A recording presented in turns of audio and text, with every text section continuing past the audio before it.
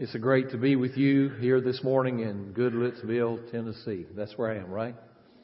And so honored to be here today. God bless you for coming this morning, the Sunday after Thanksgiving. And I'm honored that I could be here. I'm sorry my wife is not with me. She's down in Franklin, Tennessee, and we're members of the Clearview Baptist Church near our house. And she teaches 5th grade Sunday school and also sings in the choir. And so that's where Dale is this morning. I look forward to being back with her right after lunch and spending Sunday with her. That's not often that I do that. I preach somewhere around the nation every Sunday. And actually had a Sunday off, 2 Sundays off when I had knee surgery in 2013. That was the last time. And we were having dinner last night. I was telling her I had some openings in January that had not yet been filled. And are you going to get to come to my church? I said, it's our church. But anyway, I'm honored to be with you today. And thank you, Pastor, for letting me come and inviting me to come here this morning. It's my honor to be here. I want to say, God bless you for your partnership in the gospel work. I know this is a season of concentrating on Christmas, but as we've already heard, it's a great opportunity to give unto the Lord, to minister to people and help in many ways. I know you're about to begin focusing on giving to international missions through the Lottie Moon Christmas offering, and we need that to be the greatest offering in the history of our convention. We need to send more missionaries, not bring missionaries home. And so I'm inviting you to do like the Pages are going to do and give more than we've ever given before in our lives, till it hurts. And we've committed to do that because we want to see more go to see the people of this world hear the gospel of the Lord Jesus Christ. So I encourage you in that. But I want to tell you real quickly that in my job with that long pompous title that I have, I do get to see, I get a front row seat to see where that money is going and what's happening. Let me just give you a couple of examples. My wife does not always travel with me, but when I go to nice places like Germany, Spain, New York City, she feels led to go. She's deeply spiritual. But we were in Germany just in September, and I'm telling you, God's doing a great work there with a group of people really called Russian Germans. There are about 5 to 6 million in that particular people group. And there are about 8 churches in that group that are over 1,000. And in Germany, in Europe, that's unheard of. But there's a seminary there that's the only biblically conservative seminary in all of Europe. And it's pumping out pastors and missionaries that you'd be proud of. And guess what? You have a hand in that through supporting and being a part of God's work through the cooperative program and through Lottie Moon. Then in June, we were in Spain. She felt led to go with me in Spain, too. I preached at the Primera Iglesia Bautista de Madrid, España, the First Baptist Church of Madrid, and spoke at a seminary graduation the day before. God is doing a great work in that country. And guess who helped support that work? You do. Last December, I was in Cuba. Now, she did not feel led to go on that trip, I will tell you. I was a little rougher trip, but I had one of the greatest times of my life as I saw a revival of biblical proportions occurring. See, communism thought it could shut down Christianity years ago. And one of the ways it attempted to do so was by saying you could never build a church building. The Cubans said, okay, we'll just start churches in our homes. And they are now all across east to west, thousands of house churches all over the island of Cuba. I'm telling you, thousands of people have come into Christ. I was shocked. I was deeply humbled and impressed. We've got some missionaries. They're not allowed to live there, but they fly in every week from Miami. Guess who helps support that work? You do. So I could just go on and on. I've got stories from all over the world and all over this continent. See, in this last month, in the last 2 months, I have spoken in Bakersfield, California, Portland, Oregon. I have been in the East. I have been in the West. I've been in Des Moines, Detroit. I've been in Kansas City. I have been in Kentucky. I have been in Tennessee. I've been in South Carolina, North Carolina. I've been in Florida. You name it. God's up to doing something great. And I wanted just to say thank you for your partnership in the gospel work. And I just want to say you are a part of that. So I hope you're encouraged by that. Well, I'm here today to not only just say thank you. I'm here today not only to encourage your pastor. I'm here today to encourage you, but also just to say God bless you for sharing Christ out in this area that is in so much need of the gospel. That is so desperately needed. Well, I just also came here today to preach the Word of God. And so I want you to take your Bibles and turn to Philippians chapter 1. Philippians chapter 1. To one of my favorite passages in all the Word of God. Now, you don't laugh at that because you don't know me, but I get laughed at a lot of times by saying that because I say that about every passage every Sunday. Actually, I put on Facebook and Twitter, whatever that is, a favorite verse of the day. I get one. I at least have one or two every day because God's Word is so precious and powerful, and I'm grateful for it. It's changed my life. As a recent article came out in SBC Life, I think is what it's called. I'm sure the pastor got a copy. He's already read it cover to cover. But anyway, it's an article about my ministry, and I didn't ask to have it written, but one of the things it talked about in the beginning was I was not raised in a Christian home. I was not raised in a happy home. And maybe that was the reason that when I first went to hear the gospel, it captured me beyond words because I needed an anchor. And that anchor was the Word of God in a gospel preaching church.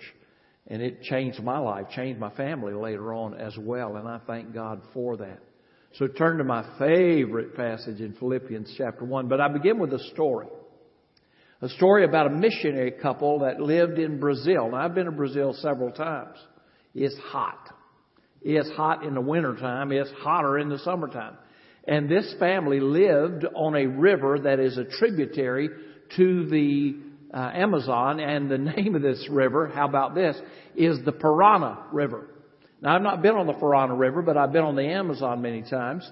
And it is quite a river. Well, the Parana River was a place there where this missionary couple lived. And they actually worked in a Christian camp that ministered to the villages all around.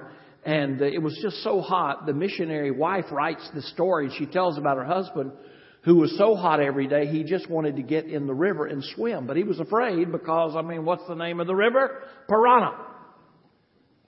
And it would get up sometimes close to 120 degrees, and he was just sweltering. Of course, no air conditioning. He wanted to get in the water. He did talk to a group of local fishermen one time, and they said, that's not a problem. Piranhas are not going to bother you here. Well, why not? Well, the piranha only attack when they're in schools. And they're never found in schools or groups here in this part of the Parana River. So you don't need to worry about the piranha. He thought, well, okay. So every afternoon he'd just jump in the river, swim for a while, cool off. It was just great. He did this day after day until finally he was in the village one day and he heard of a local fisherman who had gone missing. So he convened the local leaders again. He said, now wait a minute.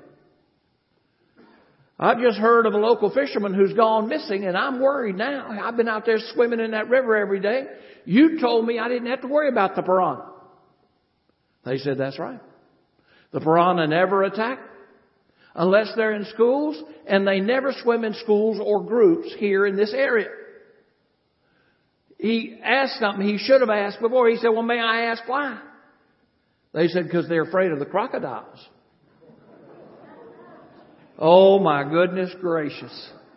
I know as a pastor of over 30 years, I know a lot of people that see life as a choice between the piranhas and the crocodiles. Life and death. It's bad or worse. I don't want to live, but I don't want to die. Because one is bad and the other just gets worse. Is life and death a choice between the piranha and the crocodile? I don't think so. Paul didn't think so. And I want us to see really what is at the heart of our gospel message. I want us to see what is at the heart of our Christmas message. I want us to see what's the heart of our mission impulse as Baptists. I want you to look there with me to Philippians chapter 1. Begin with my favorite passage, which is in 21 down through 26. Do you see it? It says simply this. For me, living is Christ and dying is gain. The old King James says, for me to live is Christ, and to die is gain. Now, if I live on in the flesh, this means fruitful work for me. I don't know which one I should choose. I am pressured by both. I have the desire to depart and be with Christ, which is far better, but to remain in the flesh is far more necessary for you. Since I am persuaded of this, I know that I will remain and continue with all of you for your advancement and joy in the faith. So that, now look at verse 26, so that because of me your confidence may grow in Christ Jesus when I come to you again.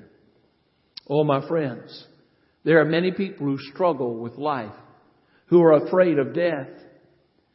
There are many people who see life as nothing but one black cloud event after another. In fact, I've often, as I teach young pastors, I will say, you know, in every church you've got black cloud people. What do I mean by that? Well, they just always seem to carry around trouble. And it just comes and comes and comes. And they're often the unfortunate victims of terrible things that have happened, and they just seem to keep on happening. Well, some people just see life as one dark cloud after another, but the prospect of death is fearful, frightful. It is something to be avoided at all costs. And so there are many people who believe that. But for those of us who are born again, those of us who have tasted the heavenly gift of God's grace, we ought not see life and death that way. And our missions ought to be motivated by our belief that life is great, but going to be with Jesus is even greater. We ought to want to share that news with everybody with whom we come in contact so they might be able to taste that heavenly gift. In fact, Paul talks about that here in very personal and powerful ways. He talks about that reality in which he lives of being caught between two worlds. And it's not bad and worse. It's great and greater. And he's caught between these two realities. And I want us to recognize these this morning. Now, I will tell you, as he wrote this passage, he was in prison. And so for Paul, he knew that he could live or die there. He could be found not guilty and be released. He could be found guilty and be executed. So here is a man who is living on the edge. Here is a man who is living not knowing what tomorrow might bring. Reality is none of us really know what tomorrow might bring. We see here a powerful passage about living in such a way that it is full of Christ, and so that dying is experiencing even a greater gain. So for us, life ought never be the lesser of two evils as it is for some. But like the Apostle Paul, we ought to see it as the choice of two glories, one great and one even greater. So first we see for the believer, to live is to experience Christ. To live is to experience Christ. That's what he says there in verse 21. For me to live is Christ. Now, you may know a little of the biography of Paul.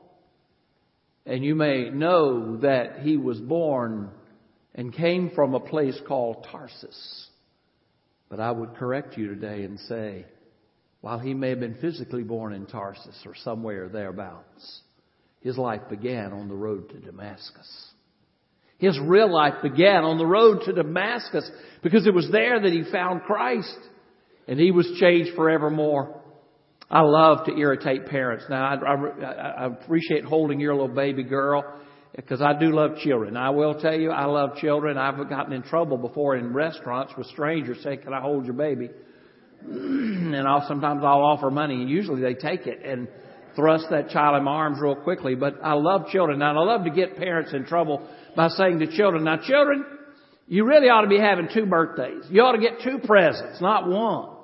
You ought to be getting one on the day you were born, but you also ought to get one on the day you were born again." You see, that's really when life begins. Okay, children, tell your mamas and daddies, I ought to be getting 2 birthday parties out of this deal. The preacher said so. Well, Paul believed that his life began when he came to experience Christ. Oh, my friends, it was the beginning of his life.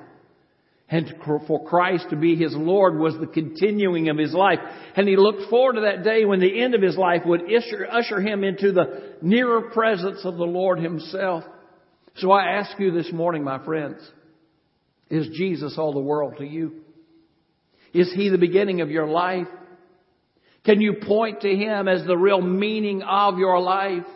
You heard your pastor quote my long pompous title a while ago, and I've had people ask me about that, and they'll ask, do I get obsessed with that job because it's pretty big? And I say, you know what? No, I don't. You know why? Because when I go home at night, I can rest my head and know this job is what I do. It's not who I am. It is what I do. It is not who I am. Who am I? I'm a follower of Christ. I'm a disciple of Jesus. Who am I? I'm a minister of the gospel. What I do is whatever. But I am a follower of Christ. He is what I live for. Is Jesus all the world to you? Is living for you the experiencing of Christ? Is living for you Christ himself? Do you find your freedom and your identity in him? Years ago, at that time, contemporary Christian singer named Scott Wesley Brown was visiting friends in East Berlin. At that time, that was a communist area. You know that in '89 the wall fell and now it's all free. And I've been there in East Germany. I haven't been to East Berlin, but I've been in Germany where the wall once stood. He was able to visit these friends, and as the day drew to a close, his time, he had to get back into West Berlin to go back to freedom. And they had to cross through what is called Checkpoint Charlie to get back into West Berlin. And as he was getting ready to leave and walk through the gate, he said to his East Berlin friends, I'm so sorry. I'm so sorry. I feel so terrible that I'm going into freedom and leaving you here. Wise believers, they looked at him and said, are you really free over there? Are you really free over there? You see, freedom is found in Christ, not in some kind of political system. Is Jesus all the world to you? Do you find your identity and your freedom in him? You see, for Paul to live was Christ. But he went on to say, didn't he, for the believer, death is a grand promotion. For Paul, death was only an entrance into a greater reality. And he wanted to be nearer to the Lord. So he said in the latter part of that verse, for me to live is Christ, but to die is what? Gain. Now you didn't know that word in the Greek text is used. It was a banking word, and it meant principal and interest. So when I die, I'm going to get the good stuff, but I'm going to get even more. I'm going to get principal and I'm going to get interest. He really was saying, I'm going to have more of Christ then than I do now. And what I have now is absolutely wonderful. But what I'm going to have then will be even better. So Paul was confident that death would be an increase and a progression. He would enjoy the real value of what it meant to be a follower of Christ. Oh, my friends, he wanted to depart. He wanted to go on and be with the Lord. And so he said in verse 23, he said, I am pressured by both. I desire to depart. And that word is used in the Greek text in several ways. It means to take down one's tent, to move on. It means to pull up the stakes and go on. It also can be used as a political term to be set free. I am set free from the jail of this life. It can also mean in a sailor's term to set sail and go on off. So he was saying, I desire to depart. I want to take up the stakes of my tent. I want to get on my ship and I want to be set free. That's what I would rather do. I remember talking with a young lady not too many months ago. I was doing an interim pastorate in another place, and she was trying to get her husband to understand some spiritual realities. He was a little hard-headed. Sometimes men are that way, aren't they, ladies? Amen? Amen. You don't have to say amen, but I know you want to. Well, she was just talking about her love for the Lord so much, he finally looked at her and said, do you have a death wish? She said, yeah, I do. I'm not going to do anything to expedite the process, but yes, I want to be with my Lord, and yes, I look forward to dying. Now, that's something people don't understand in this world. They don't understand it at all. You see, we do everything we can to postpone it. Everything in medicine is designed to prohibit death, to prolong life, to keep us from going on to the other side. But the believer knows that while we may love being with our family and our friends, and we love our environment in many ways, we know that there ought to be that deep desire to depart. I'm ready to go. I'm ready to go. Paul knew that which was to come was even better. And I desire, he says, to depart and be with Christ, which is far better. Oh, it is. Oh, it is. I have a lot of people ask me, what do you think it's going to be like there? I don't know. I don't know. I just know Jesus is there. I was on the airplane not too long ago. Now I'm on the airplane a lot. I'll be going this week to West Virginia. Pray for me. But anyway, I travel a lot. And I remember a few years ago, I was flying into a small city in Washington State, called Pasco. And then I had to go to somewhere else to speak for a state convention meeting. And as we were flying in, it was in a small plane, which is lovely, and in a small airport. And we were probably less than 100 feet from the ground when the pilot aborted the landing and took off again. Apparently some fog had come up off the Columbia River and had obscured the runway to the extent the pilot felt nervous, so he just took off again and went to a different runway, and we landed safely. But if you've ever done that, I will just tell you it is an experience, because the plane is basically coming in without power, and when the pilot decides to stop that, he puts full power back to the engines, and the plane shakes horribly. And the man beside of me freaked out. He had, as we say down south, he had a spell. Well, we finally got up, leveled out, plane calmed down, and he looks over and he said, I'm a such and such level medallion flyer. And he said, I've flown whatever, and that scared the life out of me. And I said, obviously it did. He looked at me and he said, how could you be so calm?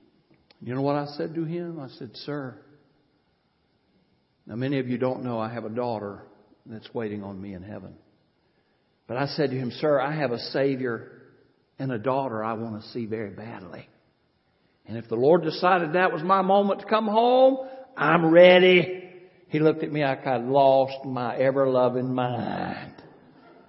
But you see, I'm like Paul, for to depart would be far better.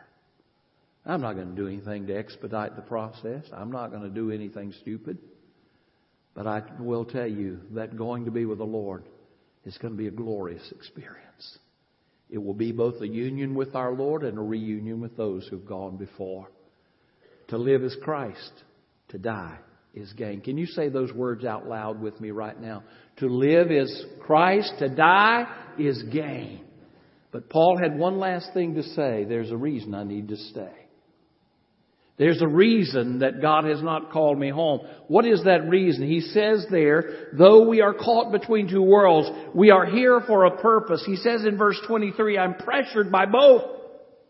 I'm pressured. I have a desire to depart, which is far better. But verse 24, to remain in the flesh is more necessary for you. In fact, many scholars will point out the broken construction that is found in this verse. As if Paul was in great, deep emotion. As he is struggling emotionally. And that's what it really was. He pictures himself as in a rocky place, kind of between two cliffs. He's caught between the two, and he wants to go and see the Lord, but he wants to stay for the sake of his friends. And he finally comes down to the conclusion, God's in charge. And as long as I'm here, I must be here for a reason. Oh, my friends, we too should feel that tension we too should recognize that deep, deep tension. We are caught between two worlds. And it's not between the piranha and the crocodiles. It's between glory and glory. It's between glory and glory. Oh, my friends, there's a reason God has us where He has us. I was once witnessing to a young girl in Texas somewhere. And I remember her telling me, I don't believe I'm here for a reason. I think I'm an accident. Using my southernism, I said, honey child, don't you ever say that again. You see, the Bible says God has you where He has you for a reason. He has plans for you. Plans for you. Don't you ever forget that. I was on the airplane the other day. Did I tell you I fly some? I was between Detroit and Des Moines. Detroit, Michigan, and Des Moines, Iowa. And I sat down beside a young woman, and at my age, all women are younger than me. But anyway, she was maybe in her 40s. I don't know. I'm not even going to go there. I never ask. You don't ever ask that, men. That's stupid to even ask such a question. But anyway, we began the obligatory small talk, and I found out quickly she did not know the Lord. But a nice person. I liked her. Named Erin. You need to pray for Erin. By the way, before we landed, Erin said, Frank said, you go to all these places, you speak to these churches, you speak to these people, these groups. What's the one thing you want them to hear? I thought, well, that's a good question, Erin. I said, honey, here's what it is. I want people to know I'm not in this business to make people better Baptists. I don't think there's anything wrong with that. I want them to have a love relationship with the Lord Jesus. And Erin, that's what I want for you. To have a love relationship with the Lord Jesus. Oh, my friends, Paul realized the reason he was to remain was to help people in that love relationship with the Lord Jesus. For me to live is Christ, but to die is gain. But there's a reason I need to stay here, and that is to do what God has called me to do. And you see, that's where the heart of missions is. We're here on this earth that we might share the good news of Christ. And that's what missions is. That's what evangelism is. It is to take that message that we are to have a love relationship with Christ. It is a love relationship that we want to share with those around us. And that's what Christmas is all about. That's what missions is supposed to be all about. So I encourage you today to recognize you are here for a reason. Paul recognized it, and we should as well. I ask you, is Jesus all the world to you? One writer once said, in fact, it was George W. Truett, a man that I love dearly, a pastor of yesteryear, after whom is kind of sort of named my youngest grandson, Truett. He said, you can find fault with Moses. You can find fault with David and Paul. You can put your finger down the history of godly people and you'll find fault with Job. You'll find fault with Abram, with Isaiah. You'll find fault with Paul. You'll find fault with Barnabas. You can put your finger on a fault of all men and women scripturally. But Christ alone stands faultless. Christ alone stands spotless. Christ alone stands without sin. As I was talking with Erin, she relayed her disappointment at believers she had known. I said, Erin, you keep looking at people, you're always going to find trouble. I will disappoint you, Erin, but my Lord Jesus will never let you down. How do you feel about Jesus today? Is He all the world to you? I pray your answer is yes. I pray we'll be like the Apostle Paul, who can say with all authenticity, for me to live is Christ, but to die is gain. But for me to remain is more necessary for you all.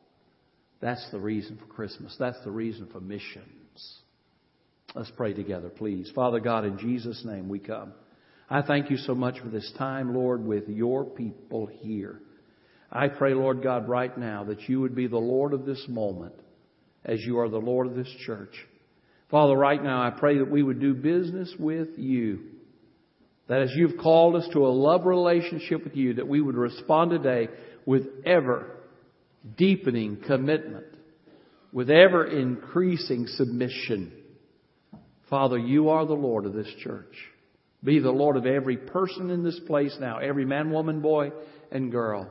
And we ask it in Jesus' precious name. Amen.